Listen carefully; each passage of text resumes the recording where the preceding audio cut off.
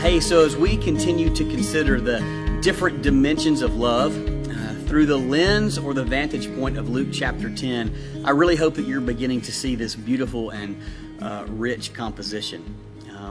Movements, if you will, of all of these different characteristics of love coming together to create this beautiful symphony of what I like to call even possibly what sounds like the soundtrack to the gospel, especially as we continue to listen to Jesus as he so eloquently describes what it means to be a good neighbor and love others well. Last week, Les had the opportunity to have a conversation with one of our good friends named Mark Adam, and they talked about what it means for love to be costly. Both of them shared different viewpoints from what it means for us to give our resources, and both considered the fact that one of the most important resources that we have to give others is our time. And one of my favorite things that Mark brought up was this beautiful statement about historical Christianity. And he says this, he says that costly love by image bearers of God is a consistent practice, a discipline or a rhythm, if you will. It is love that values people intrinsically as image bearers of God and refuses to see anyone else as disposable or unworthy of love or redemption. He goes on to say that this kind of love speaks loudly.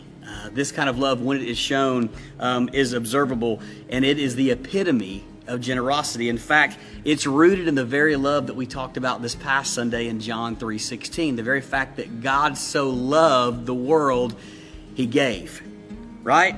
And so in our continued formation as image bearers, in what ways will we continue to be shaped in ways of generosity? And in what ways will we be moved to participate in costly love and to give and to sacrifice?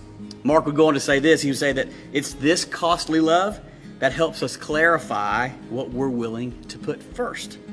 This week, Brian Shepard, while he was fishing, talks about how love is often inopportune. In fact, sometimes he will say that love is not a convenient task or discipline, and that it can be quite messy and maybe at times even rather frustrating. In fact, sometimes things happen that are simply inopportune. And matter of fact, they often come in waves, and they come to us by way of interruption. And matter of fact, we might simply describe them as interruptions. In fact, if we were just to pause and look at the life of Jesus, we would see that many of the stories that we have of Jesus are in fact interruptions.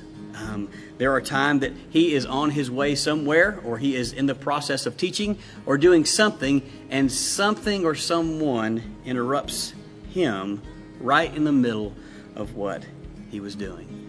The Samaritan was on his way somewhere, but he stops.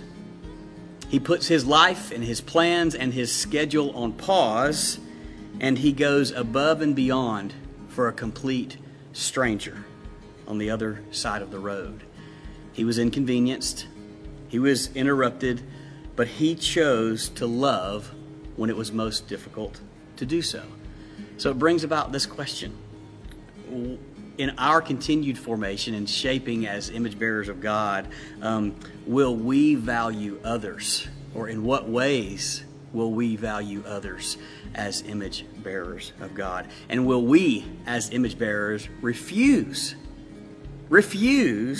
to see anyone as disposable or unworthy of love?